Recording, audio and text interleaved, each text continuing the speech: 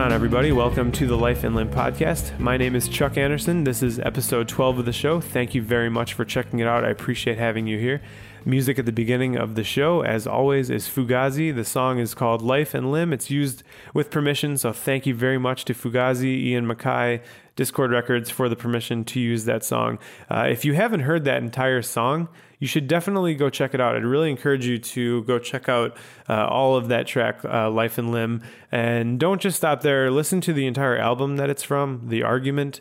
It's one of my favorite albums ever. And then once you make it through there, you can just go back to all the other Fugazi albums. Really just, again, if you're not familiar, you should definitely familiarize yourself because they're incredible. So just felt like saying that. And if you are, of course, you know already how good they are. So anyways, first off, I want to congratulate someone here, two people actually, Ryan and Tina Essmaker, who were the last interview that I did, episode 11, in the middle of, at the time when we talked, they were in the middle of trying to raise $100,000 for their new endeavor, which was to take their project, thegreatdiscontent.com, from the web to print and make sort of a print edition, print magazine out of the interviews that they do on The Great Discontent. And to raise $100,000 is a really lofty goal for anybody in any type of project, let alone a print project. I don't know what they thought. I don't know if people thought that they would hit their goal, but I'm very excited to say that just last week they did hit their goal. They raised $105,000. So the Great Discontent print edition is going to be happening. I'm very excited to be able to report after the last episode I did with them that they did get successfully funded. So it's super exciting and just very, very happy for them. So congrats, guys. Way to go. So anyways, today for this episode, episode 12, I'm joined by Nigel Dennis. And Nigel is one of my oldest friends. We've been friends for like 13, 14 years or so. Nigel is kind of a jack of all trades, creatively, musician, artist, designer, and he does lots of different types of work. And he's toured all over the world with his band, Alull, and his band before that, The Evaluation. And he's been doing some really amazing artwork for clients, big and small, from corporate stuff and agency work to musicians and everything in between over the years. And just really enjoyed talking with him, as him and I have been really close over the years, and had a chance to share some fun, sort of funny client stories and some stuff that him and I went through together early on in our careers. And just really enjoyed talking with him, and all the way up to some of the newest stuff he's been working on, specifically, which has been some stuff he's been doing for True Detective, the personal project he's been doing for True Detective. And so we'll get into that a little bit more. I just want to say, if you don't want to know anything about True Detective and you haven't seen it yet, I mentioned that there's going to be spoilers. There don't end up really being any severe spoilers, but if you really want to play it safe and turn it off at that point because you are going to watch the show, just a fair warning, but there will be a mention of it when it's about to come, so you won't just be like knocked over the head with True Detective talk if you've not seen the show yet. But it's an amazing show. Nigel did an amazing job on the project, which we'll get into in this interview, and I think that's about it. So I hope you enjoy this one. It was a lot of fun. lifeandlimb.com. At Life and Limb is the Twitter that you can follow to find out news and updates and everything that's going to be coming up for the show. So anyways, without further ado, my conversation with Nigel Dennis. Please enjoy.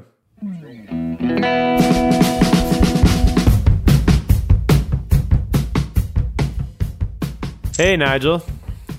Hey, Chuck. What's going on? Nothing. No. Just drinking a Lone Star. Drinking Lone Star. And nothing snooty. Nothing snooty. Well, I was just enjoying myself a Dogfish Head Piercing Pills pear beer. So you need to get on my level and get out of Texas, bro.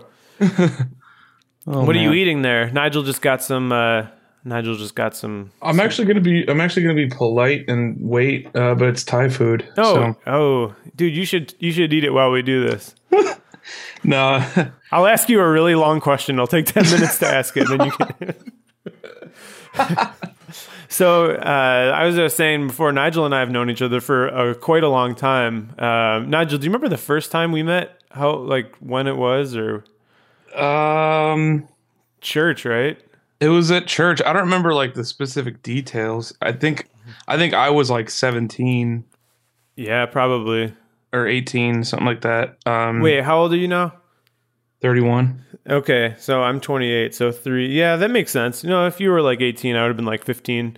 And so Nigel's been, one of those people in my life. We've been friends for a really long time, and we kind of have a similar, storyline,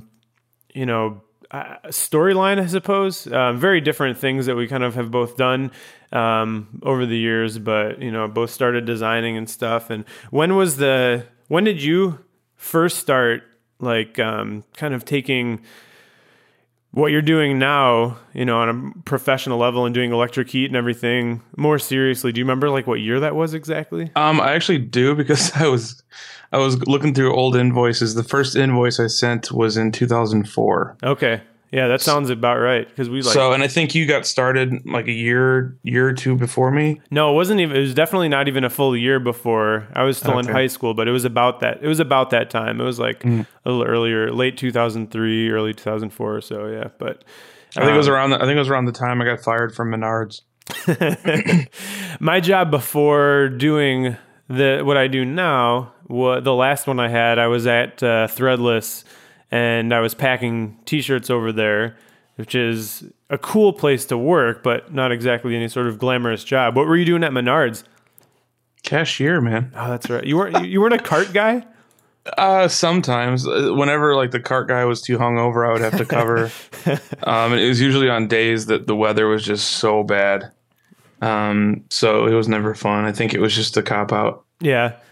How long have you been playing music? Because I know we're going to talk a lot about your music. It's so weird to, when I interviewed Ben, or like when I was, telling you earlier, I interviewed, Ben or David or people who are like close friends, but kind of like recapping all these things I already know, but it's sort of like put a timeline to it and step back really kind of puts it in perspective. And like, knowing you and for how long I've known you now, it's crazy how long you've been kind of doing everything you've been doing, and to see stuff, sort of stepping back, as we're a bit older now. Because from the first time I met you, way back when was, however long ago, 13 years ago or whatever, and you were playing music then in bands, and you'd been in bands even before that. So besides visual art, how did music become such a big part of your life when you were a kid?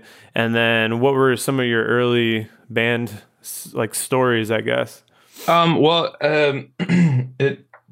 It kind of started. It's a funny story. I was listening to the new Sun Kil Moon record, which I know you love too. And there's a story that song "I Love My Dad," and he's talking about. I think it's in that song where he's talking about how his dad bought him his first guitar. I could be wrong. It may be another song. But he talks about his dad buying him his first guitar, and he talks about his dad's best friend Billy. Which actually happened to be my dad's best friend's name. And then Billy Brislin. Yeah, he talks about that, and then he says he got guitar lessons from the neighbor, and that didn't really work out too well. That's like my exact same story. I when I was 13, I think I was 12 still. My parents bought me my first guitar. It's a 1978 Fender Telecaster, which is quite an amazing first guitar to have. Yeah, you didn't have what he taught this in the Sun Kil Moon song. The line is, "When I was a kid, my dad brought me home a guitar he got from Sears." Yeah, I definitely didn't have a Sears, but those guitars are actually really awesome now.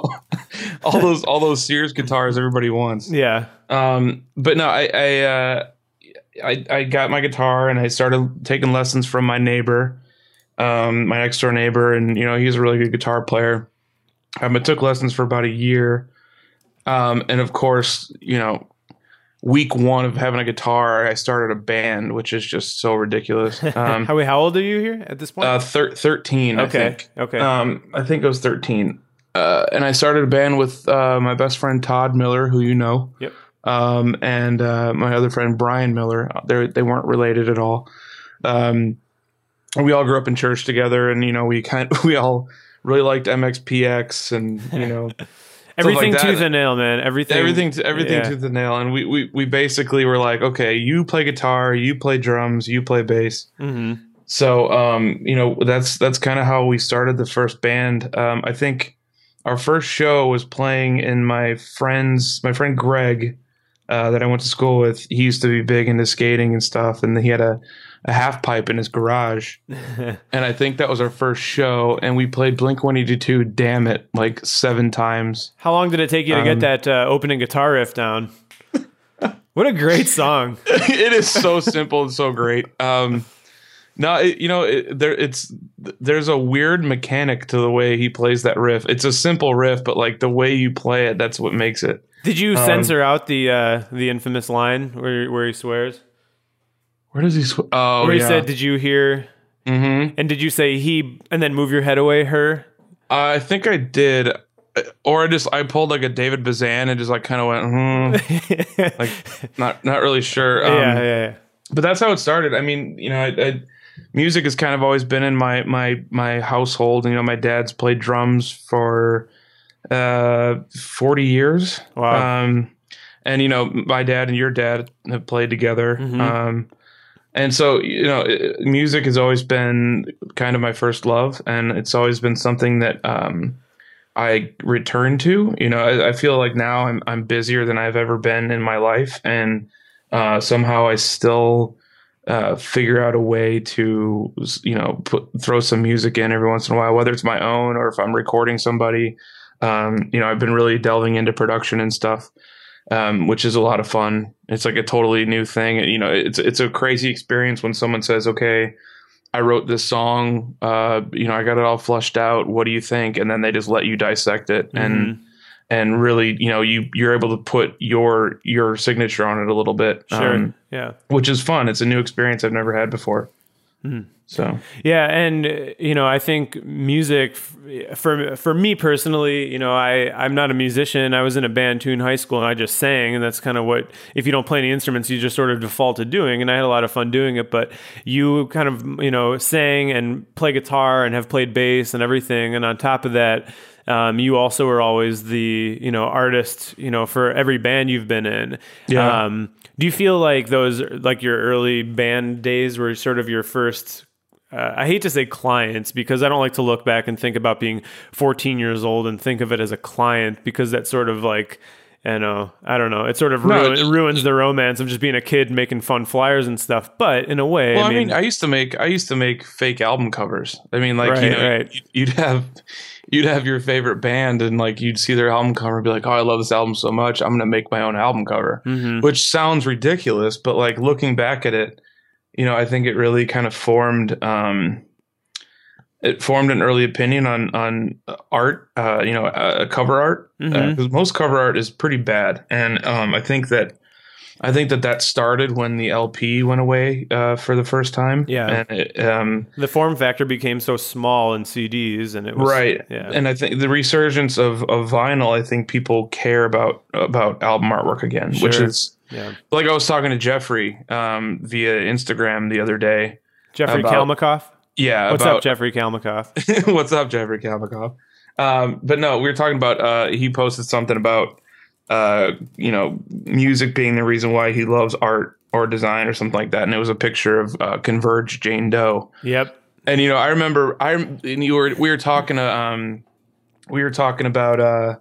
how that the CD booklet still smells like the printer, like it's still got that weird, like old textbook smell. And, I think that was one of the first moments that like I kind of had a deeper appreciation for album artwork in music was what Jacob Bannon was doing. Yep, absolutely. With Converge, and he keeps doing it perpetually, and I don't even know how. It's crazy. I mean, that album was put out 2001. The guy hasn't put out any bad artwork. Yeah. It's amazing. Like every single album cover he touches, it's his, and it is stunning. Every single one. And even if it uses similar visuals, it's always fresh in some way. And I saw one the other day. It's got like a skull with like a bunch of tiny little holes where the eyes are. Yeah. Oh man, I can't get that out of my head. And then it's a print, I think. I don't think it's even album artwork. I think it's just like a personal artwork thing. Yeah. Well, and then the new like Converge BBC live studio album cover. It's like a girl on the cover, and it's like pinks and greens, and like I'm assuming it's painted, but it's got like this gold foil over it, and it's beautiful. Is that the one where he just really let loose on the colors, like probably for the first time?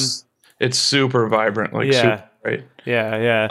But yeah, I mean, I think music and design and art go hand in hand pretty seamlessly, and I think that there's a ton to be learned. The music for me kind of like I can hear something, and I'm not gonna be like Rust Cole and say I have synesthesia, but like it like conjures up these feelings and these ideas. Like if I'm listening to a certain album, it'll change what the visual looks like that I'm working on. Totally. Yeah. And I think that is kind of rare. Like not a lot of people think in those terms. Yep. And it's kind of cool. It's if you've got it, like definitely hone it, Yeah, absolutely. So those early albums that were kind of influential to you, let's start musically and then we'll talk visually album covers, because I want to get back on like the Jane Doe tip and like how how huge that album cover was. What was crazy is, by the way, that album came out literally 1 week before September 11th, which is kind of like horrifying if you think about just how sort of like apocalyptic and just sort of intense that album was. And then for a week later, 9/11, like just crazy to think about that. There was another I remember the morning of September 11th, I got a CD in the mail. And I ordered it from Norway. It was the new Self-Minded split EP. And it was like super sludgy and super heavy, and it's like different than what they were doing, and super like apocalyptic and dark and very like Scandinavian. And I remember listening to it, like watching the towers fall. And whenever I hear, there was only 3 songs on the album by them, and it just like it's horrifying to listen.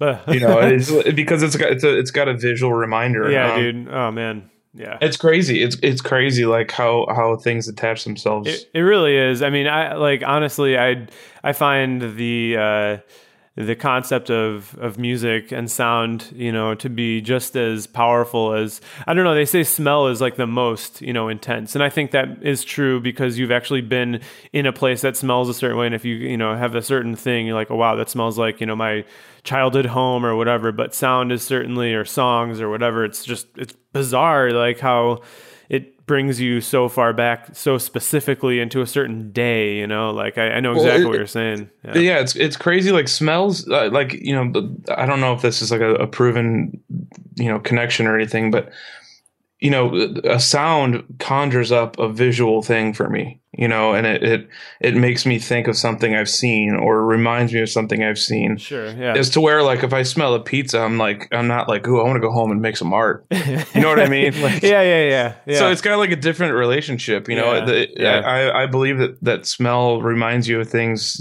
a lot quicker than seeing things or, but it lends itself to a lot less than I think seeing something or hearing totally. something. Yeah, absolutely.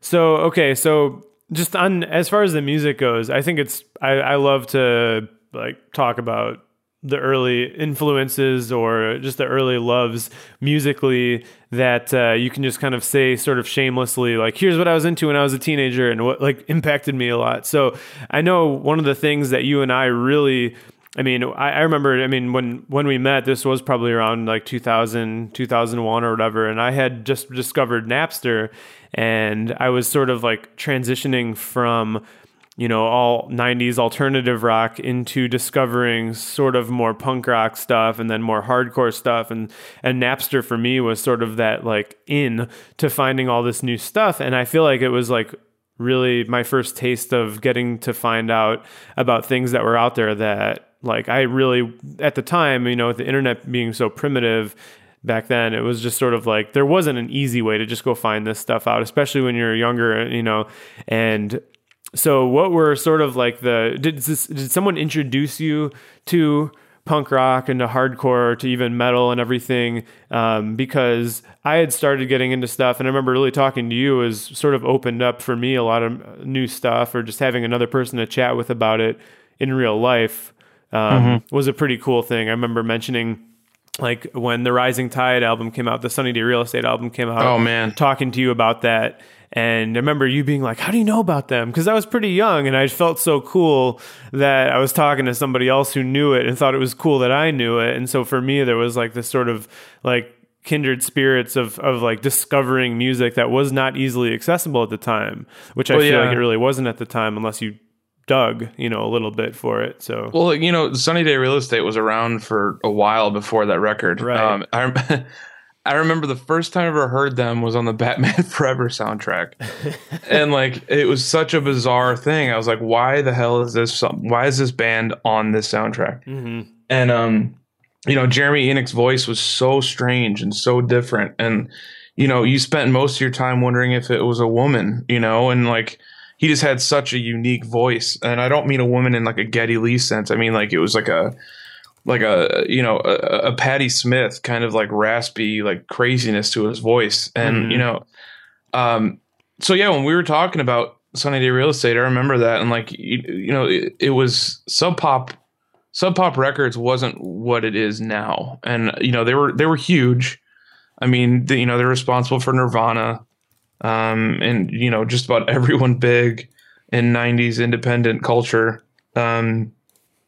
But they like you said, it was all about accessibility, right? And Napster, I feel a lot of people probably don't even know what it is now. And oh no, yeah, and that wasn't that long ago. I remember having to search for Radiohead, "Hail to the Thief," I think it was, or maybe it was Kid A, one of those. But I remember I did a search for I had to do a search for Rodeohead because they started hiding stuff, and like the Deftones White Pony. Oh man, like the same thing. Like it was like debt phones. Like they just like switched letters to throw people off, and copyright stuff. And dude, White Pony was one of those albums where like I remember. Oh, you were obsessed with it. I was, and when that album came out, I mean, I went and I bought the deluxe edition with like the opaque red plastic case, and like it had this bigger fold out inside, and like, oh my god, I remember like hearing that album was like nothing I'd ever heard before. That was a huge one for me, especially into like heavier or just like a little more I don't know, there was something about that album that like really did it for me at the time. But it was pretty visceral record. Yeah, it still is, man. It's still a great album. But so yeah, I mean, what were like some of those early record covers too? Like what for you when you were a kid, or like the ones that really stuck with you? Like Jane Doe is back in 2001, but do you have any other favorites prior to that like we were always like, oh man, there's a couple that stick out. Steely Dan Asia. There was that was like my parents' go-to album for family vacations. Just that really simple black cover. Yeah, and it's like a hanging like flag looking thing. It's like a red, white, and blue kind of, or maybe there's no blue in there. I don't know, but that was always really striking to me. And it had it had a mystery to it, and that album is like really mysterious to me. I watched the making of it quite a few years back with my dad, and it's amazing how they brought the right musicians together to make that album. And there's a real weird mystery to that band. They didn't tour at all through like the 90s. I don't think they did a single tour. It may be even longer than that.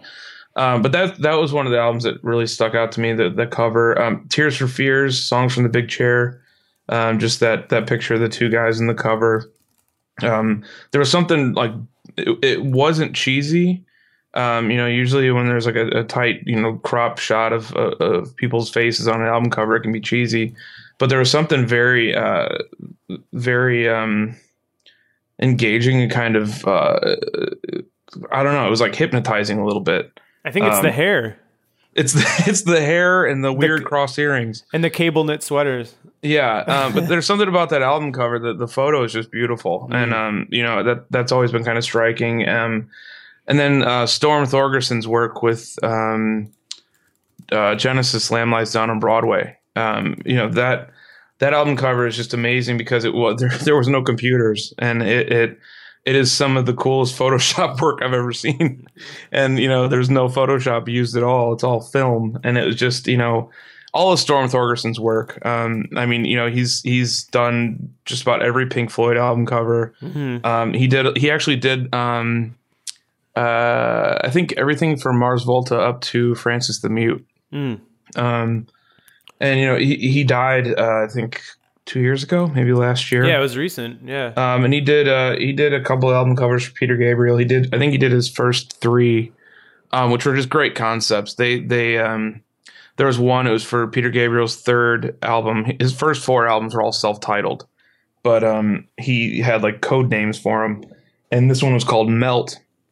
And the album cover, the process, they actually took Polaroids of Peter's face and scratched the solution inside the photo. So it looks like his face is melting. They actually did it by hand. They did like 50 or 60 different shots, and they went in and manipulated the actual film while it was developing. So yeah, I mean, his work has always been, you know, I'm a big believer in, you know, not putting any text on an album cover. You know, sometimes it is necessary, and sometimes it's part of the aesthetic. But there's something so cool about just getting an album and the cover is just art. Yeah. There's no text, which is something that Alul has always done. You know, I don't think we've ever put our name on any of our covers. And you know, just because I've been such a big advocate for that, and that's something that Storm did with his work, is, you know, most of it was just straight up art. Yeah. And look at Pink Floyd's album covers; they never said Pink Floyd on them. Yeah, it's so ballsy to do, because it's sort of like you're going to remember this iconically instead of, you know, textually. Sort of like you're going to remember the look of this cover, and it will say the band name and the album name without having to put it on there. Yeah, well, and the funny thing about it is, like, when the Evaluation, my old band, when we were first coming out with our record, you know, we didn't put our name on that cover either. And I remember the guy who was running the label was like really concerned about that, because CD sales mattered, you know. Is that the one with the gun on the cover? Yeah. Yeah. In 2003, CD sales mattered. So if you didn't have your name on the cover, it was kind of like shooting yourself in the foot. Yeah. And now things are a little different, because mostly everything's on the internet, and you have a link or some sort of copy on the website that you're viewing with the name of the song and band. And but then it was an important thing, you know, like you have to have your name of your album on your cover. And now everyone's using stickers and stuff like that, which is what we've done. But those are some of the album covers that really stick out for me. Cool. Yeah. I remember when I first started getting to know you a little bit more and sort of familiarizing myself with the graphic design work you were doing. So around the time when I was in high school and starting to get way more into design, because I was having a chance to use my school's computers to get on the internet and discover stuff. And a lot of the stuff you and I would sort of bond over and talk about, were album covers, and some of the stuff you were doing for your first, well, I don't know if your very first band, but the band that, I was most familiar with when we first met, you did a lot of stuff that did have text on the cover, but it was like really tiny text, almost that became visual. Like it was almost like meant to be that small. I remember a couple shirts that you guys did for the Evaluation as well, where the text it was just really tiny, and it was almost just like there was an aesthetic value to that, instead of it being like, the band name and, and a pitch, about the band or something like that. And I always found that graphically to be really interesting as well. You know what I'm talking about, right? Yeah. It's weird. Like there was like a, it's going to sound ridiculous, but like Juliana Theory, like Emotion is Dead. Dude, I mimicked that album for like every graphic design thing I did when I first got Photoshop. Well, like they did a lot of that. They had the what were the Clark brothers calling themselves then? Asterisk Studio. Asterisk, yep. They were doing a lot of stuff like that. Yeah. Like the small, like nonsense bitty kind of like nonsense data. Yeah. Like that's really what it was, and it definitely was sort of an aesthetic. It wasn't functional at all. No, it was like graphic design shapes and things from sort of a more traditional graphic design, put in there to be like eye candy without Yeah. any sort of it was like it just basically was using those shapes and elements and grids and text and all this stuff almost to just become noise and like part of the art. And I don't know, that didn't really have a lot of a lasting effect, but it definitely did inspire like a sort of very niche generation of artists and designers. I think people in early 2000s, like, you and I, because even when I was in my band in high school, I remember that album coming out. And for anybody who isn't familiar with the Juliana Theory Emotion is Dead album, go just Google it. Juliana Theory album is called Emotion is Dead. And the cover is just like this random girl in a black tank top with blonde hair. She looks like the super cool font. Yeah. And like this inverted factory thing behind it. And this font, and then just like a gold stripe and a red stripe. Oh yeah, I'm sure the factory is upside down, right? It's inverted. Maybe it's upside down. I don't know. But either way, it's just sort of like these just random elements that have nothing to do with the title. And it was very sort of, it was very indicative of the music at that time and sort of that emo rock early 2000s sort of like, Well, that's weird. I feel like a lot of like the power emo stuff that was coming out in the early 2000s kind of all had that aesthetic. They were kind of all like gravitating towards these like really big streaks across the front of the cover and like really tiny type that didn't say anything, Yeah. like even like bands like Fear Before the March of Flames and stuff, they would do it. Oh my gosh. I haven't thought about them in a very long time. I had a shirt of theirs, I think, if I'm not mistaken. They had like that cover with like the city falling into the ocean and like yeah. Oh, weird. Okay, we'll have an entire show about just old music sometime, which I am planning on doing like a round table with like 3 or 4 people to talk about that stuff. But I do want to move on to some other things as well. So. Okay, so the music stuff for you, I mean, I know firsthand that was like your first love, but art's always been a huge part of your life too. So what were, do you have other artists in your families? I mean, I know I won't speak for this. I'll let you answer this, but I do know your mom is, I don't know, I want to say crafty and stuff, but she is into, stuff and your dad being a musician. So there's a sense of artistry there. But visual art, like what was what was the kickoff for you as a kid with that? Did you just love to draw? Like, what was that? What was the spur of that for you? Yeah, I think it was me just loving to draw. I used to go over to my grandma's house in Hammond, Indiana, when I was a kid, and she had she worked at this hospital, and she had these just boxes of paper. There was I think it was used for accounting. It had like big green and white bars going across it, and it was for like dot matrix printers. So it had like the spool dots on the side and everything, and tear off. And so she just had this box of paper, and I would just spend hours drawing. And I would make lists of things. Like I would make lists of my favorite baseball players and football players, just like in a row, which is kind of strange looking back. I used to draw cars a lot.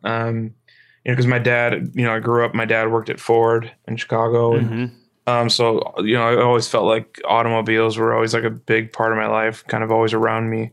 But no, it just, I've never really thought I was I never thought I was like great at drawing.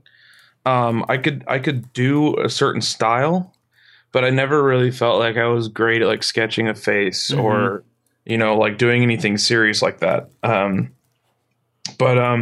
Yeah, I mean, I just started drawing at an early age, but my family, my mom, used to make wreaths and like different crafts and stuff.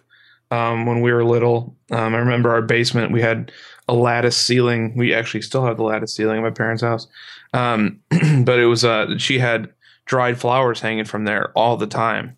And she had a big craft table, and she would like hot glue all these dried flowers and make wreaths and stuff. And my dad being a drummer, and my sister's never really done anything like hands-on creatively, but I feel like she has a creative mind. Like she knows what looks good. She'd be a good like kind of associate creative director or something.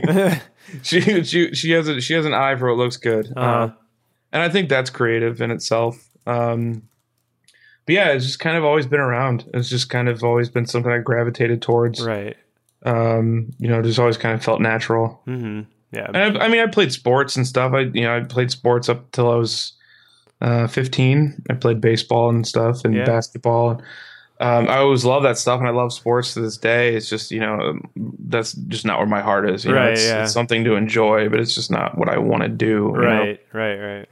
Yeah. That was, I mean, same for me. I mean, sports and those types of hobbies and everything were, fun to a degree. And I think I played sports up until about 14 as well, around that time. And then at some point, like, something happens and the hobbies that you like more kind of take over, or sort of your, I don't know, to be corny about it, like your true self, it really starts to evolve. And I think if you're going to be someone who's more into art, and this is not certainly always the case, but like definitely around 13, 14, 15, like, the things that you want to take more seriously start to shine through a little bit more, whether that's, something with their studies in school, if someone's going to be like super into history, or whether they're more athletic and they take that more seriously or whatever. But that's definitely sort of like a pivotal time. And I think we're very lucky to even know that art at all, or, music in your case too, is something we're passionate about. Because I know a lot of people who, at our age, late 20s, start still trying to sort of like figure out what their thing is. And so I was always very appreciative to, know that I had a thing, you know what I mean? Like to sort of like hang on to. Well, yeah, I mean, we have like, ever since we were kids, we're always talking about what we want to be when we grow up. And, like that's always on our minds is what's going to happen when we're not kids. And so we're always wanting that desire, to find out what it is. And then, some people just don't find out for a long time. And, like you said, you find your true self, you start to discover what you really care about. And some people are fortunate enough to find that out a lot sooner than others. Yeah. But yeah. Cool. So as far as starting to get more seriously into art and design and kind of taking us into out of the high school years and all that, you have a unique story when it comes to college and kind of what you decided to do. And I've talked about, my situation before, that I just went high school, I was going to take a year off, and I didn't end up going to college at all. And if I had, I was going to go to Columbia College here in Chicago, and I had even applied and everything. In fact, I remember you and I went downtown on the train, and you showed me around Columbia, because you were kind of there for a little bit at the time. What was your experience? I think I was in my third semester when you did that. Yeah. Cool. No, I mean, I started going because it felt like the logical next step. I know I wanted to do something creative, but I wasn't sure what that really meant. I knew I was good with the computer, and I had started I've been messing around with Photoshop since like Photoshop 4, I think, which is kind of crazy to think about. But I started going to Columbia right after high school. And, I had my first band, and we were kind of serious, and we, we're working on a record, and, we started recording that record when I was 20 years old. I was still going to Columbia at the time. And it was good. I knew that it wasn't great just because, and I'm not like, bragging or humbly bragging here or anything, but, I was teaching my instructors how to do things in Illustrator and Photoshop. And that's just kind of a jarring thing, and it's not very inspiring. And it's not, Columbia is a great school. Like I loved the environment. I loved the multiple building setup. I had a great time doing it. We went on tour, in July of 2003. We had just put out a record. We recorded it in April, went on tour for 3 months, which is insane. And was gone for 3 months, came back, decided to go to school.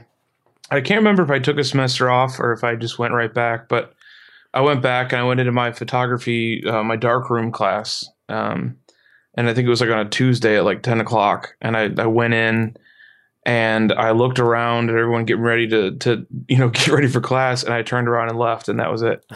I just said the moment. I just said I can't do this anymore. Like I had been on tour for 3 months and had a great time, and excuse me, and I had just gotten a taste of something else, and going to school to teach my instructors how to use Photoshop just didn't sound comparable. But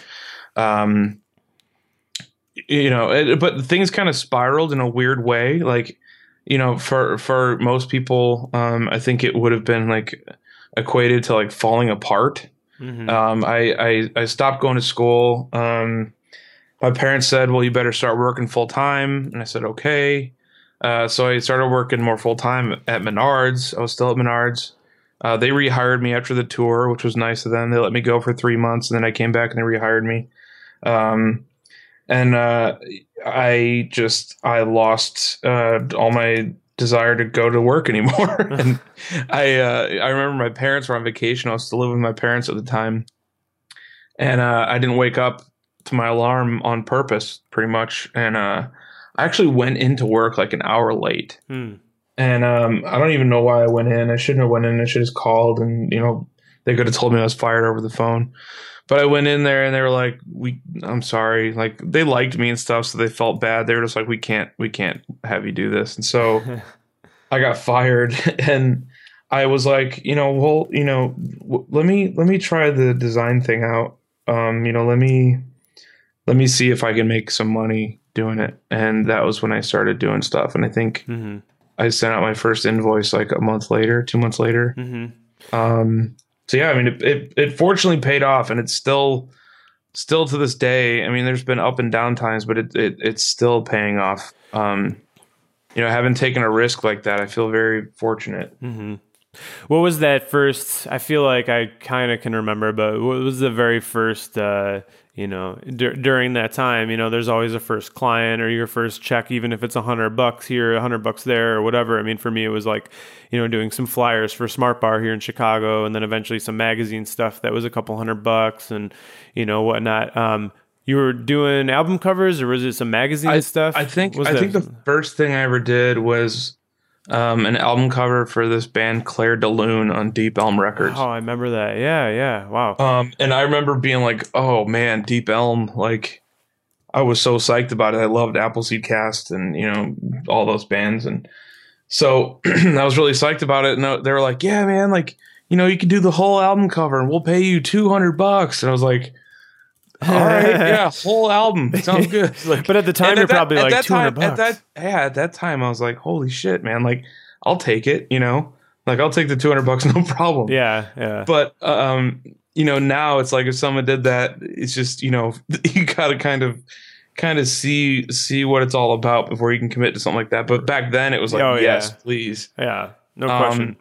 And what's funny is like my grandma, she passed away last year, and we all went over to her house afterwards to like go through and see after her funeral to see if there's anything that that we wanted to take with us and stuff. She had the poster from that album cover hanging up in her second bedroom. Oh man, see that's the kind of stuff that like when people ask, I don't know, you don't get a chance to really talk about that because there's not like a question someone could ask to get that sort of information out there. But it's stuff like that when you have family, especially grandparents or something that like put your stuff out. Like my grandpa had, some stuff I've done like sitting out every time I visited, this same thing sitting there in the same place. And it's always just like, man, like that makes it all worth it right there. They're proud of me for that one thing I did. Yeah. I mean, it's funny, like while I'm at home laughing at the work I did, like my grandma's all proud of it. And, like hanging on the wall for everybody to see. And, so it was my first job, and it didn't pay a whole lot, but it was, in that sense, it was like the most rewarding for sure. Yeah. Well, I'm trying to think like the timeline here, but I mean, were you basically putting, I remember talking to you and before you had decided to get your site, which is electricheat.org. That's where your main sort of client work all lives. It killed me to have to get the .org. I was going to ask you about that. It hurts my heart to this day. So let's talk just on a little sidebar here. If you accidentally go to electricheat.com, which I know some people have probably typed in trying to remember your stuff, it's ceramic circuit infrared radiant heaters company, which makes sense, I suppose. Radiant Electric Heat, and they own the .com. What was the? I should ask them how much they. Dude, I've tried ChuckAnderson.com. I've tried, and I think it's just like this. I got lucky with my name, man. NigelEvanDennis.com. I can't imagine anyone else having that. Yeah, but NigelDennis.com. NigelDennis.com. I think he makes kayaks. Yeah, he does. Or he's like a wildlife photographer. Yeah, dude. He's a kayak guy. It's a slow loading site, but anyways, how did with the name Electric Heat? Did you kind of literal with like an aesthetic name, sort of that like sort of evoked the type of work that you were enjoying doing, and it just sort of stuck? Not really, because I didn't really know what I wanted my stuff to look like. I think it's important when you're not at an agency to have an individual identity as an artist at all times, and changing it up, but like making sure you have an aesthetic. And I know you know that. But making sure that even if you do work in other styles, like with you work in when you're working with your hands, or you're working in photography, or you're working in Photoshop, it's your stuff because you have a continuity between all three. So I didn't really know what I wanted my stuff to look like at that point. I was listening to this album by The Microphones. It came out in 2001. It's called The Glow Part 2. Mm-hmm. And there's this song, it's called I Want Wind to Blow. I'm going to actually pull up the lyrics because I'm not going to be able to recite them from memory anymore. But he's talking about it, like he has a very, I can't remember his name right off the top of my head. Philip Ephraim or something like that. I could be way off with that. I'm going to be embarrassed if I am.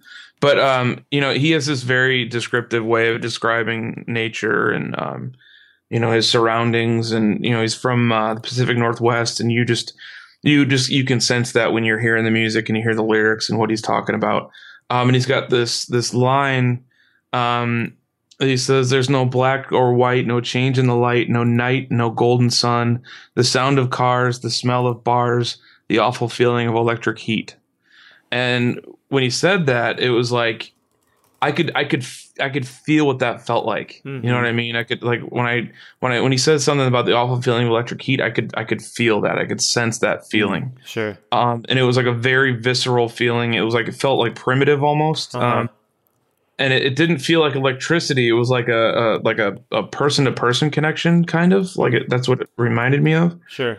And it's just, the word awful, like awful feeling of electric heat, like it's not a good thing. It just kind of was brooding, and kind of ominous. And I always loved that. And, it was one of my favorite albums at the time. And I just couldn't get it off my mind. And so I decided to call it that. It's nice when a name strikes you, because I know, we don't have to get into it, but like you having been in bands throughout the years, or like just anytime you have to name something, whether it's a song or a personal piece of art, or whatever. I mean, it's like a separate like art in itself, coming up with a good name. And sometimes you go tongue in cheek. Sometimes it's super straightforward, and some of the times it's not that big of a deal. I mean, like, song titles are important, but it's not like you have to live with it forever quite the same way that you would with a band name. So I feel like picking a name for your quote unquote studio, like you have Electric Heat or I have No Pattern or whatever, like, that's a big thing, and I'm really glad that I picked it when I did at the age I was, when I was like 18 or 17. I think I got the domain in high school, like, because now I think I would drive myself nuts, and I think at that age I was just more eager to like figure out a name I thought was cool, and it just sort of grows with you. And I don't know, I'm just glad, I'm grateful for that, because I think it's same with you. I think like you kind of just can be defined by this thing that feels like it's sort of always existed. You know what I mean? In a way, it's kind of nice. I guess it's weird. Like, I've named bands and named songs and stuff, and this is like honestly one of the only things that like I've named that I can honestly say I'm proud of. I mean, band names are the worst. Like, no matter what it is, no matter, what type of band you are, my current band, A Lull, it's cool and clever, but it is the worst band name to have to tell somebody, someone at a gas station goes, what's the name of your band? And you're like, a lull. And they're like, a lull? Like, it's just, it rolls off the tongue like almost too much. Yeah. Like, well, your tongue just stays in the back of your mouth the whole time. So it's like, oh. But, the evaluation was, I think looking back, I love that band. I love the album we did, but the band name sucked. And like, I am proud of the last Alul album, Meat Mountain. I'm proud of that one. Just so weird. It is such a weird album album title. But yeah, I mean, names are never easy, and they shouldn't be. I mean, because they are important. And like thankfully we chose names that we've been defined by for the last 10 years. Yeah. And haven't had to really second guess it. We've kind of just gotten comfortable with them and stuck with them. If you've never seen the cover of Meat Mountain, by the way, if you Google, I love how literal it is. It's just a piece of meat, and then there's some sort of sketching over top of it. I scanned a ribeye on my scanner. Dude, did you really? With the plastic over it? I love that. See, that's the stuff that people don't appreciate, because I feel like there's so much that people think like, oh, Nigel, like if they actually thought about it, there's probably a sense of like found some stock photo of meat, but you bought meat and you put it on your scanner. That's what I a did big at ass first. Piece of wet meat. Yeah, that's what I did at first, because I was like kind of concepting what it would look like. And at first it was like we were gonna go to the store and buy a bunch of like pre-cut like cube like steak and spell out the album. Well, no, we were gonna actually build like a pyramid out of meat. And like, too literal. It would have been insane. And so I was like, what if it was just meat, the whole cover? And so I found a stock photo. It's hard to find a high resolution picture of a slab of meat. And I found it on some like online steak ordering thing. And I was using it and I was like, man, this looks so great. Like I had all the sketchy, like the cross, the X with the ALMM, like that X thing. Yeah. I had those all like sketched out and like built. And so it was just a matter of getting the right photo. I was like, I can't use this one. First of all, it's not mine. And second of all, it's just not the right photo. So I went to the store and bought the biggest ribeye I could and put it on my scanner and scanned it as high res as I could, and it was actually pretty disgusting to look at. Like, looking at a cut of meat high res is pretty gross. Yeah. Well, it worked out, and I actually Googled it, and one of the ones that when I saw the cover, it comes up a pretty huge. It's like a 1600 by 1600 image of it, so you can see the full thing, and it's definitely just a nice shot of some meat. So yeah, that's honestly like, as far as like doing artwork for music, album covers, that sort of thing, that's my favorite thing I've ever done. Like I'm so proud of that. It's so conceptual and so simple. And that's a fun thing about designing for your band, is that it doesn't have to look like your stuff. Yeah. And because it's weird that I think that way. But like my friend Matt Moust in Cold War Kids, he has a very strong aesthetic that transfers over into Cold War Kids album covers, as to where I do the exact opposite thing. Like I have a strong aesthetic with my client work and personal work, and somehow I find like this other avenue with my band all the time, which is kind of cool. It's like a whole nother outlet. But it doesn't. Not a lot of people are able to do that, so I feel pretty lucky. Yeah.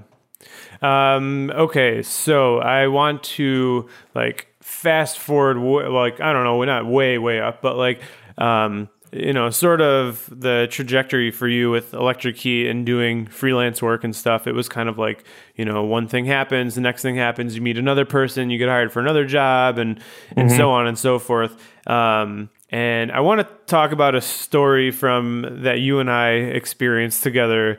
Dude, I was talking about this when I was out there last week. So you already? Oh, of course you're just in San Francisco. All week. Okay, so just to frame this up for people who are listening, Nigel and I, when I was 20, I think, and I was 19 or 20. I think, and you were 21, 22. We got hired to do all this print all the print ad. Was it print? It was all print ads, I think. Yeah, it was the whole print campaign for like Windows XP. Right. Yeah, it was the print ad campaign for Microsoft Windows XP. Now, I feel like I just want to talk about it candidly because it was so long ago. So we won't like name names or anything or be specific about some of our more jokes on the thing, but just a precursor. Everyone we worked with was great. Yeah, they really were. It really was. This is one of my absolute favorite stories, and it just still resonates to this day, just how sort of much of an impact it left on me at such an impressionable time in my career. But basically, it was crazy because they didn't know we knew each other. No, they hired us independently. Like, hey, we need 2 artists to do this campaign. We like Chuck's work and we like Nigel's work, and we want to bring you guys in to do this print campaign. And it was this huge agency in San Francisco and Microsoft, and so.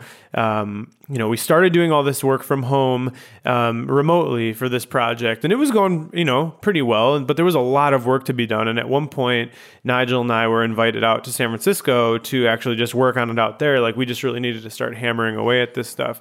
And long story short, we were out there, and like pretty much right in the middle of working on this stuff, we got called into dude, I will never forget this whole sequence, but that was the most heartbreaking moment of my life. It really, it's up there, dude. I mean, no question. I mean, we basically got called into a conference room, and it wasn't for a lack of doing what we'd been asked to do as much as it was a realization from this agency that giving the quantity of work that they had in store to 2 artists was just not going to cut it. And we were basically told, hey, we're basically like taking you guys off this job. We're giving it to this other agency, which is actually a friend of ours who got the work. And they have a pretty big studio, and they ended up doing all the work. And it made sense in hindsight because they were had a lot more manpower to do all this stuff. But they were doing all the video right, yeah, prior, so they had a good handle on the aesthetic. And so there's me and you sitting there without any way to fend for ourselves, really too young at the time. I didn't have any sort of project manager, agent, or anything like that, and you didn't either. And they were like, and we've paid you what we're going to pay you, and you're going to fly home now, and that's that. See you later. And there was okay. And we've been working till like 2 or 3 a.m. every day, busting our asses on that project. I mean, we had been for a month pretty committed to that thing, and it just got pulled right out, like the rug just pulled right out from under our feet. And again, this is all with respect to Microsoft and to the agency and to all the people we worked with. At least from my understanding, it was strictly a matter of there's just no way this is ever going to get done. We need more hands on deck. And that, man, I don't know. There was, but I thought, so anyways, that was basically the story. I don't know what the lesson to be learned from that was, because there's really nothing we could have done about it, but that's one of my all-time sort of favorite, lessons, I guess, of just prepare yourself, you never know when something's just going to go totally haywire. But one of my favorite things, I thought, you would speak to this part of it, was what we did with some of our per diem that we had.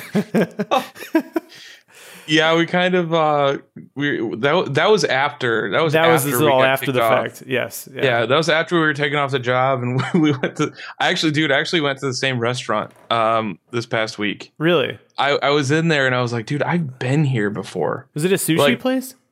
No, it was I can't remember the name of it right now. It wasn't sushi. I think it was just pub food. Yeah, probably. But I actually stayed over in Russian Hill, which is right near the wharf there where we were staying. Mm-hmm. So we went out to eat, and we were just so exhausted. I know I was so tired, and we were working till 3 a.m. and waking up at 8 and going into the office and doing it all over again every single day, and then.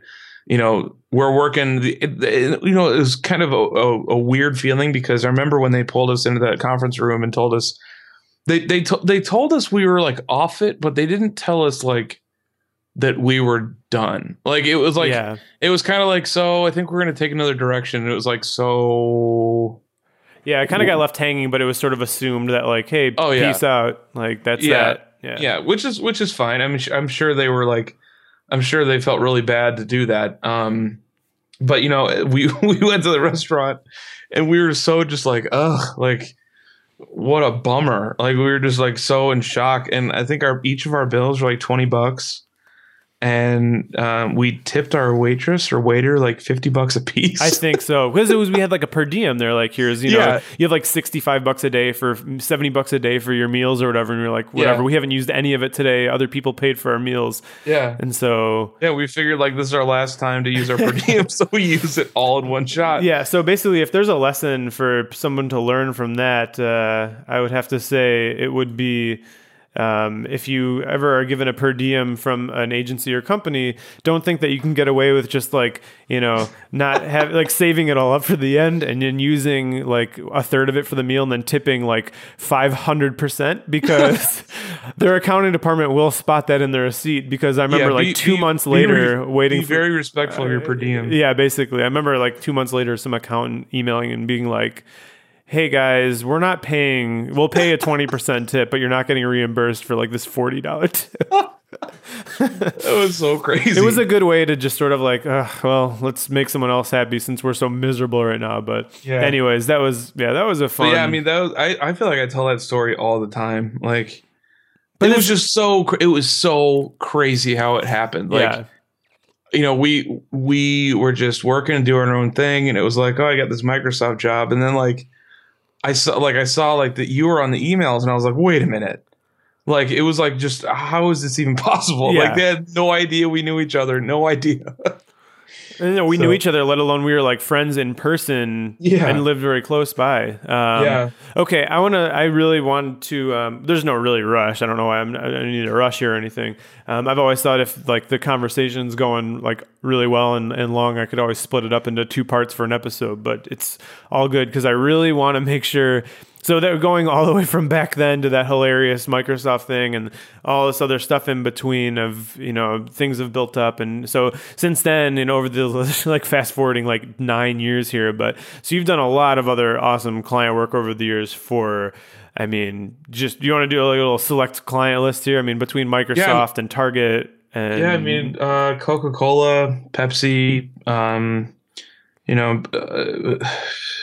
Playboy, Microsoft, Playboy, Product Red. That I was actually really proud of that one. It was really sort of a kind of an emotional payoff working with them. You're getting paid, and but there's something very gratifying about working with a company like them. Bono runs it, and I don't really care what anyone's opinion of Bono is. He loves the world, and he loves providing and doing his best to take care of people. Mm-hmm. And I think that that is just that's half of this job, is when you do something that's completely gratifying and it satisfies your soul, mm-hmm. Yeah. But yeah, I mean, I worked with them recently. Sony Records, Warner Brothers, done a lot of stuff for some hip hop artists, Converse, that kind of thing. Mm-hmm. But yeah, I've got a pretty good client list. I worked with Playboy, which is not as glamorous as you might assume. Do you feel like talking about that process or that experience at all, or is it just like, yeah, I mean, it's because you've worked with them on like a pretty. I mean, you had they're in Chicago, and you kind of had like developed a relationship with them. And Playboy now at this point is not really. I mean, it has obviously a reputation, but like they've really tried to turn it into sort of this like men's magazine, a la GQ or Esquire, something that happens to also have nudity in it, where those other magazines might not. But I mean, well, I think it's part of their problem, and I don't mind talking about it because they'll probably never hire me again, or I'll never work with them again. But I just don't want to work with clients like that anymore. Mm-hmm. I never like had an ethical problem or a moral problem with it. But it didn't ever feel right. It didn't ever. I like, when I work with a client long term, I feel like I have a connection with them, and I trust them and work with them. And the only person I trusted was the photographer I worked with. And, he's doing his best to get me paid, but the other people who are involved don't care. And the photographer's name is Jared Ryder. He's a fantastic photographer. He's worked with even more than Playboy. He's a great photographer, and he's always had my back, and he's always hired me. But it started off awesome because we were able to be creative. We were trying to remove the stigma that I think Playboy has, and what it is very plastic surgery, blonde bombshell kind of thing. And the magazine is just not the best designed magazine there is. And so we had the opportunity to do a lot of online content for the website, and that gave us freedom to do whatever. Because I think it was the creative director or associate creative director of online. He trusted us to do whatever we wanted. So we got super experimental, and we were doing some like movie tributes. We did one for Tron, one for Back to the Future, and stuff like that. But it was fun. I mean, we were working with. I mean, obviously, you're working with beautiful women, like, and illustrating on them and around them. It's an exciting thing, and it's fun. But it's just I was kind of thrown into working with them when they were kind of going through some major changes. Like, I think the website went through two owners in the time I was there. And I wasn't there that long. And, I think Hugh Hefner had sold the magazine and then bought it back. I could have that wrong. But, so, it was just they were kind of a mess, and they were kind of spiraling. And the Chicago office actually closed, I think last year. They kind of cleaned house and everyone left. But yeah, I mean, like, there's some clients are just a lot. There's something to be said for good management. And the people were great. Like, never had a problem with the people who worked there. It was just the way things were managed was just never really great. Well, it's really interesting to hear someone speak about a client with pretty refreshing candor. Like, I mean, a lot of times, as we just sort of did with the Microsoft thing, I mean, there's a a level of sort of, you don't want to go into the details, but I do think there's I don't want to say ugly side, because it's not like it was this situation with you're talking about the Playboy stuff was an ugly situation, but I think it's interesting to, I learned stuff. Yeah, absolutely. And I think it's really helpful and really great to hear, getting maybe a bad gut feeling about something, or, just being in a situation where you just, I don't know. I mean, you obviously didn't feel super awesome about the situation or the people or just the setup in general. And well, the people weren't the problem. I mean, I went to a lot of shoots and stuff, and everyone was a lot of fun. Everyone was really relaxed. Everyone was really polite. Everyone was really, just it was a good environment for the most part as far as staff went. It felt like things never moved forward. Sure. And I think that's what I mean managerial wise. It wasn't really the people who were in charge. It was just, I think that people's hands were tied. We're trying to push things forward and try new creative things. And, we were just kind of getting roadblocked. Mm-hmm. So yeah, I think that there's a lesson in that too. Yeah.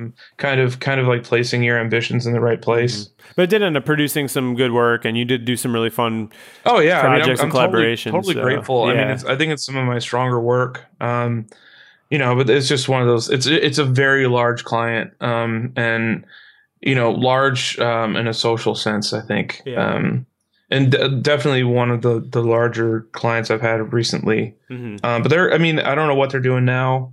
But like I said, the people in the creative department were awesome. Yeah.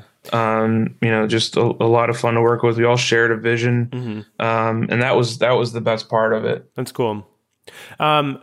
So really one of the, I'm really actually glad we're kind of saving this to the end, because one of the things I really wanted to talk with you a lot about was the personal projects that, as artists, designers, creative people, really even anybody who just has a hobby. I mean, because these types of projects that we're going to talk about here are, in a sense, a hobby because it's just you doing what you love to do kind of on the side without any specific goal. But you've done quite a few personal projects over the years, aside from music, and you know, aside from the client stuff, things that you've done just to do for the hell of doing it because it's fun or because who knows what might happen from doing it. More recently, in the last, I don't know what the first one you did was, but you've been essentially making these sort of visual guides to certain pop culture things that you are personally a huge fan of. So Game of Thrones, you did did you do a Curb Your Enthusiasm one? No, I started You started one. Okay. I started to. I didn't know how in depth it would go. I feel like it would just be like a list of inside jokes, like Curb inside jokes. And it's different too from Game of Thrones, which is such a network of complex, deep characters and families and all this stuff. And then you even did one for you did one for the Chicago Bears, right? Yeah, that one was the hardest one I've ever had to do because things change so much. Right. Like the roster changes. Right. You know, people get dropped, people get added. You know, I tried to keep the stats on there, and like I wasn't using any API stuff, so I was having to manually go in and change stuff. And it was a labor of love, I guess.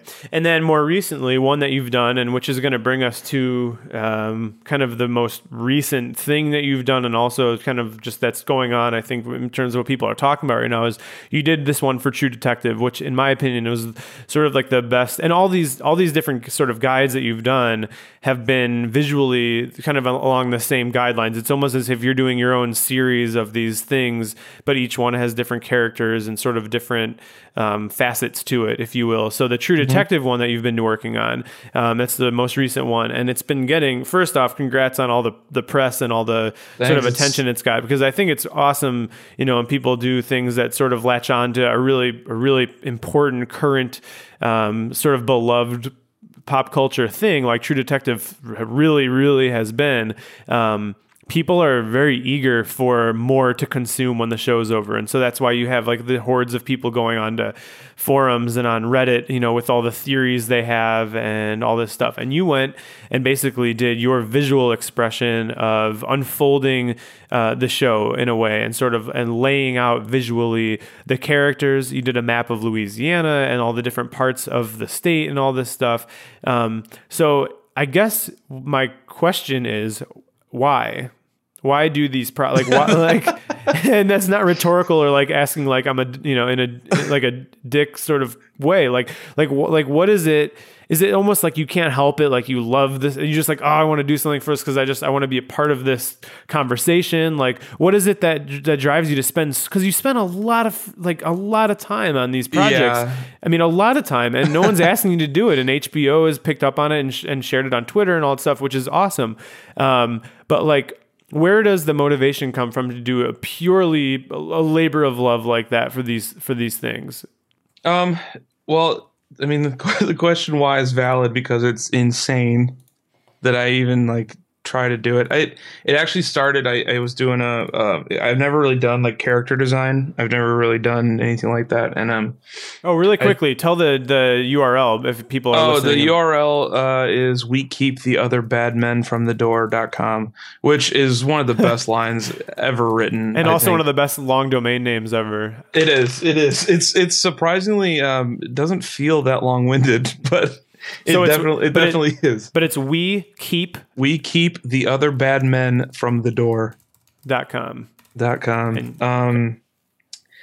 yeah, I mean, it started. I was doing some character design, and you know, I was really into Game of Thrones. I think it was the beginning of the third season when I launched that one, and you know, I had all the characters kind of like these basic like it's like digital paper dolls, you know. So you get these sort of frames these people built, and you add hair and you add clothes and like, you know, just that sort of thing. And so I had all these kind of skeletons, if you will, like made up from this previous project, and I was really into Game of Thrones, and there were so many characters, and it felt so character driven that like that would be the good one to try. And I worked on that. I worked on building the characters for that show, which there's like 70 something on the site right now. Oh, by the way, so let's just say this ahead of time. If you've not finished True Detective and you haven't watched it or gotten into it yet, probably, I mean, if you go to the site, you won't be able to figure all this stuff out. There's so much complexity to it. But yeah, we'll be careful. Well, I don't even think at this point, I feel like we could talk about it, but I just do want to say, if I don't want you to feel like you have to hold back. So if anybody is listening, there's a chance for a spoiler. And if you'd rather not hear it, then maybe, come back to this part later. I just don't want you to not have to be able to talk about it. Plus the season finale was last night. So, I mean, I just, want to be able to talk about it openly and stuff. So there may be a spoiler at this point on if you haven't finished True Detective yet. So fair warning. So I did that one. And it was fun. And it got a lot of press and, I still get good hits on it and stuff. And, you touched on the Bears one. I did one for Arrested Development. And I was going to do one for Curb. I actually had a bunch of characters built for Eastbound and Down. So it's basically like a homage to all HBO shows because they really are the best. It's hard. Yeah, I was talking to my parents about it the other day. They're like, "Hey, have you seen this show?" And I'm like, "Is it on HBO?" They're like, "No," and I was like, "It's not worth watching." I don't think. It's true right now, though. I mean, well, besides some of the Netflix stuff, and there's other good shows, but so in terms of why, though, I mean, I think that the thing that is so incredible about this show.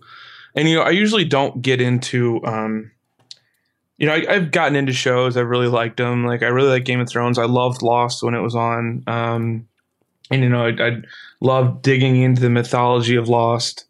But there's something about this show that just is so visceral and so raw and so, it feels familiar. It's weird. It feels like, the characters in the show are people that I've met or that I, could run into very easily.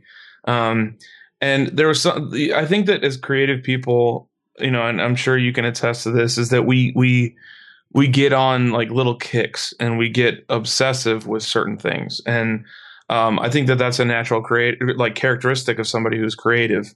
Is they can obsess about things and it's literally, I mean, that's what it is. I'm not ashamed to admit that it was, an obsession I had with it. And I would, like think about the dialogue and the lines they would say and really like analyze them and think about them, Rust talking about, how it's a tragic misstep in human evolution and we became too aware and, we created a self. And, just like his big existential sort of commentary just was really fascinating to me. The fact that someone like wrote that character, created that character. Right. It's not a person. It's an idea that somebody wrote and another person is facilitating that. And it's I think that's why, it really it just resonated with me like from the first episode. And I know the first episode's pretty slow. But I knew, like, after I saw that episode, I was like, this is going to be the best show I've ever seen. Yeah. So I think that's why. And, I like sharing stuff like that. I like sharing, like, my love for things with people and hoping that maybe it'll catch on. And fortunately for this, it did. Got a lot of press for it. HBO shouted out last night. And, when I launched it, the first person who emailed me was Carrie, the director. He was the very first person who emailed me, and I sent him some prints. The guy who plays Reggie Ledoux, I think his name is Charlie Halford. He messaged me on Twitter, and Brad Carter, who plays Charlie Lang, he messaged me, and the guy who plays Ginger just bought a print the other day, and so it's been crazy to see this like direct response from people who are involved in a show that I really think is like a true piece of art. Yeah. And I think that's why I love it so much. It is artistry from the writing to the acting to the cinematography to that single 6-minute single shot at the end of episode 4. Mm-hmm. I mean, that's not done in television. No, and no. It's not even done in film. And if it is, it's usually not done that well. I mean, that's like a direct pull from the, Goodfellas, like original, that like really long single take that was in that. I mean, like that was, I think one of the more famous ones that they're just a single long take in really narrow passageways and stuff that they did. And that camera guy, it's hard to do. That camera guy, his name is Christopher McGuire. Big shout out to him. He he was the Steadicam operator on that. He actually bought a print. I made a custom one for him. He wanted one of him and Ginger and Rust, and so I made one for him. And he said that was all one take. And I remember, when I was watching it, trying to kind of pick out where the edit points were, and kind of like if they go behind a building, or if there's a shot where they kind of aim up at the helicopter for a second. I was like, I wonder if that's the point where they kind of splice footage. Right. And he said absolutely not. He said it's all one take. He said they filmed it 7 times. They ran through it 7 times.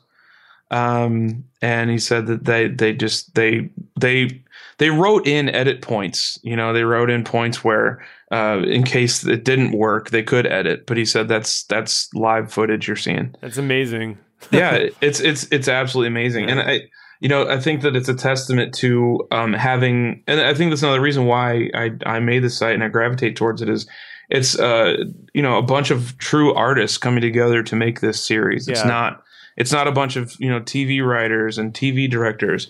It's some people who are really passionate about what they're doing. I mean, even Matthew McConaughey. I'm not the biggest Matthew McConaughey fan, but I think it's some of the best acting I've ever seen in my life. Yeah, it's fantastic. Of any TV show, any movie, it's some of the most compelling acting I've ever seen. Mm-hmm. And it sounds a little bit maybe contrived to say this, but I mean it. I think a lot of times, you watch a TV show or a movie or something like that, and it's easy to just think of it as a film or a TV show, and even if it's really good, for the most part, though, that type of thing is often not looked at on a mainstream or general level the same way that like a piece of art is, like a painting, like a great painting or something like that. Mm-hmm. And like I said, I mean, I know this can sound contrived or, whatever, but I think it's true. I mean, I think what they really did with True Detective, or with any movie that someone would consider to be a truly great, classic movie or, whatever, is just a different medium, and it really is art. I mean, and it really is a group. Like you said, it's this huge collaborative effort to make this thing possible, from the opening titles, which are some of the most gorgeous opening titles I've ever seen for a TV show and True Detective. Yeah. I can remember. And the original score that T-Bone Burnett did is, I hope that HBO releases the original score. It is some of the creepiest, most haunting music I've ever heard in anything. Yeah. Which is not normal for him, because I mean he did the score for Walk the Line, and he's a very big Southern country kind of guy. Yeah. And by the way, if you're wondering who did the opening titles for True Detective, it's Elastic, and their site is elastic.tv. And so if you want to see more of their work and stuff, I think you can go on there and see some of the work that they did for that, or at least that's what it seems like. I think they did the Game of Thrones opener too, which is also amazing in its own totally different way. But that's some great 3D work. Yeah, geez. But basically, with the project that you do, I think if there's one takeaway from it, I know there's several takeaways from it, but if there's anything someone would hear that story of, and if you go look at the website that Nigel created for that and see kind of the in-depth nature, and especially is helpful if you're already familiar with the show, to go look at it and sort of use it as this visual guide to sort of kind of understand, and put, names to the characters and everything, because it can be hard to remember who's who. I mean, you got all these people, and there's 8 episodes in that show, and Game of Thrones even more so. But it connects you, the fan, to the actual thing, and has given you a direct line to the people who are responsible for making it. And so back to the analogy of the show truly being art, it's really not that different from a tribute of any kind that someone would make, maybe doing a cover song or something, and then the band hears about it and they really like it, and they hit you up to say they liked it, or they even, I know I've heard stories of bands basically doing the version of their own song, but in the way that it was covered by somebody else, and then the actual, original band doing it that way and stuff. And it is something about sort of hey, I love what you've done. I wanted to sort of pitch in my own way, and then to get the feedback that you have from the public, and then also people who are actually a part of the show, both from a creation standpoint and an acting standpoint, I think just speaks volumes to, your dedication to just sort of sharing something that you know, the way that you love something, putting it out there. You know, people see that and really enjoy that and feed off of it.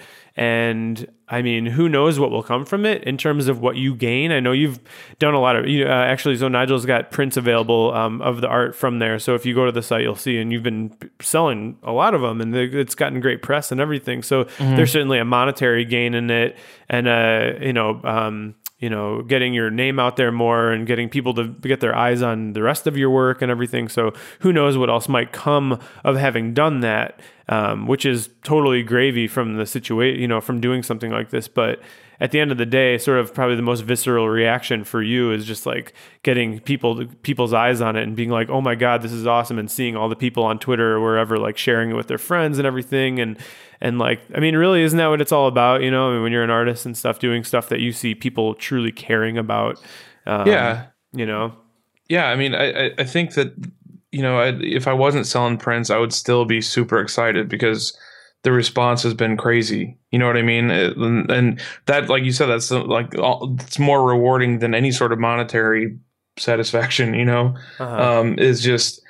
the fact that like, like the dude who plays Reggie Ledoux, like used my name on Twitter.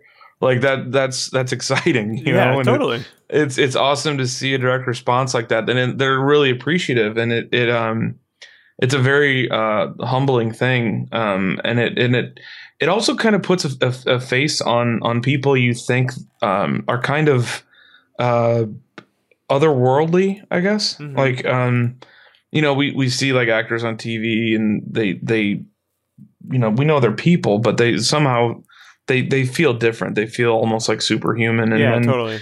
When I get like a direct email that just says like, that's just like signed Carrie, and I know it's like the director of the show, like that's crazy, and that's refreshing. Right. And I think it's, a real testament to why the show is so successful from a creative standpoint. Mm-hmm. Is because you got people who like it's a labor of love, and it's something that they believe in, right?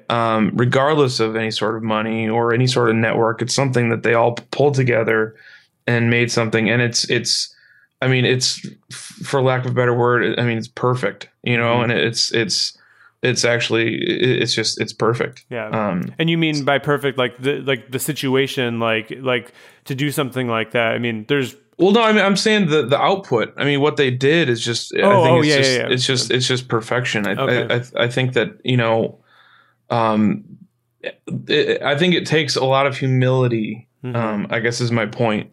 Even from the actor's standpoint, I know people probably think Matthew McConaughey is a little bonkers and stuff, but he's got to have a level of humility to work in such an amazing way with everyone. Right. And I think that's the whole cast of everything. Yeah. It's an awesome thing. And I post things on the site because it's the stuff that I think about and that interest me. And when I'm like, I'm working on a timeline right now for everything. And I want to work on like a family tree kind of thing. And I'm doing it like it's awesome to post it and see people's responses and stuff, but I'm doing it for me, mm-hmm. Like I'm doing it because I like obsess about it, and I think about it. And I want to like, go in depth. Like my friend Colin Stramberg, you know him. I think so. Yeah. He works at Nike now. Big shout out to Colin. But anyway, he texted me today, and he's like a big True Detective fan. He texted me today, and he said, "Do you think Audrey was involved?"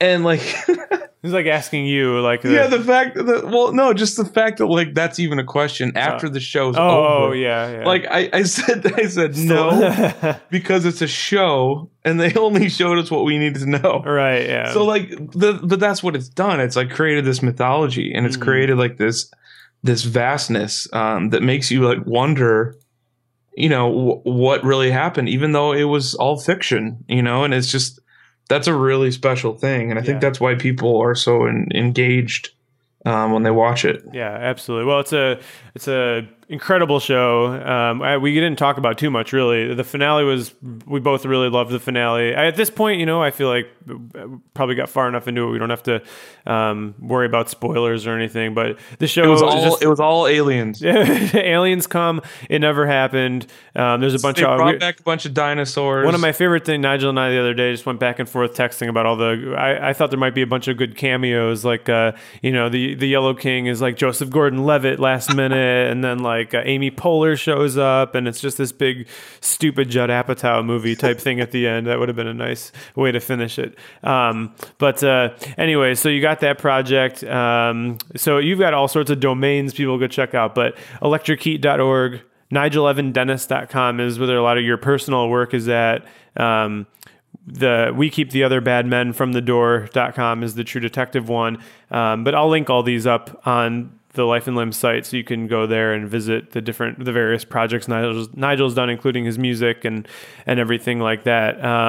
So yeah, man, it's been really super awesome to talk. I know I've been like, when I started this, I'm like, well, okay, I have my handful of no-brainers, but I can't do like all my personal friends like right in the beginning. So I'll get like Ben and then Nigel and like space these things out. And I knew like this is already going to be the longest or the second longest after Ben's, I don't know, right up there. And it makes sense because it's fun to talk these stories and share this stuff and kind of rehash all these good old memories and everything, but also it's always fun because I get to learn new things from people I've known for a long time. And so it's always cool to hear about your process, and the work that you're doing with this stuff is super cool. And I think it's an inspiration because I just think, if I was younger or, you're not 17 years old. I mean, you're like doing this stuff as quote unquote fan art, but I don't know, far more developed and, sort of complex level. And it's, bringing back these awesome returns in ways that you never really imagined, and who knows where it'll go next. But I just think it's such a cool thing to do stuff just simply because you're doing it for you and you love it. And that's just like the theme of this whole thing for me, is just doing stuff because you love it. And I hope you keep doing it with more shows. And I get to be like texting you like, man, what are you doing? Like how, but yeah. Yeah. Well, yeah, man, thanks for having me. Yeah. I feel like, just, for all the listeners, the conversation we're having right now isn't too much different than when me and Chuck are sitting down having a beer. Yeah. So that's a nice thing. Maybe it's a little more cleaned up. It's a little more polished. All the episodes have like so far like pretty clean language. I think it's because I don't swear that much, or I just try to refrain from it, like just so it doesn't become like a thing at all. And I don't really swear that much anyways, but I feel like as the host, if I don't really, the person who I'm interviewing kind of doesn't really that much either, and so we can just sort of like focus on the conversation. But every now and then I think that makes like a well-timed swearing like out of nowhere is a lot more impactful or something. If you ever listen to like the Mark Maron podcast, it's just like fuck like every other word.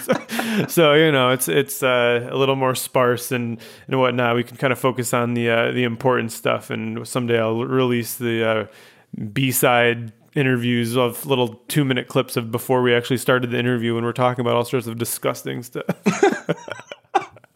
All sorts of sick stuff. Anyways, man, is there anything like else you want to plug, or say your Twitter name or any other URLs or anything else at all to kind of end with here? My Twitter is Nigel Evan Dennis, all one word. My band, I talked about them a little bit. My band's website is www.alull.com. We just released a new single, going to be working on a new record. Yeah, man. This is the craziest, and it's kind of crazy to say it. This is the craziest I've ever, busiest I've ever been, in my career. And it's from this True Detective site, which is crazy. So like you said, I think that there's something really important to be said about, doing passion projects. Yeah, no question. And it's like, we go back to the whole music thing. Music's been kind of a big theme. I don't believe you should ever make music for anyone else but yourself. And so, if you do, you end up compromising right out the gate. So, it's the same thing. I think that it's healthy if you're a professional designer or professional artist, who, works in agencies and that sort of thing. I think it's important to it's important to kind of take a step back and just do something for the hell of it, and absolutely. not really be concerned about how it'll be perceived or whatever. Just kind of experiment. But yeah. Awesome. Well, cool, man. This is a perfect note to leave it on. So, we'll just leave it at that. Check out Nigel's stuff, and dude, enjoy your cold Thai food. I hope it's, I hope it's still all right. Thai food actually, I think, gets better when it's sat a little bit. Sort of like the sauce is like sinks into the noodles. I'm sure it'll be good. I'm looking forward to it. All right, man, and enjoy your Lone Star as well. Yeah, man. Nothing snooty. All right, dude. Take care. Thanks. All right, bye.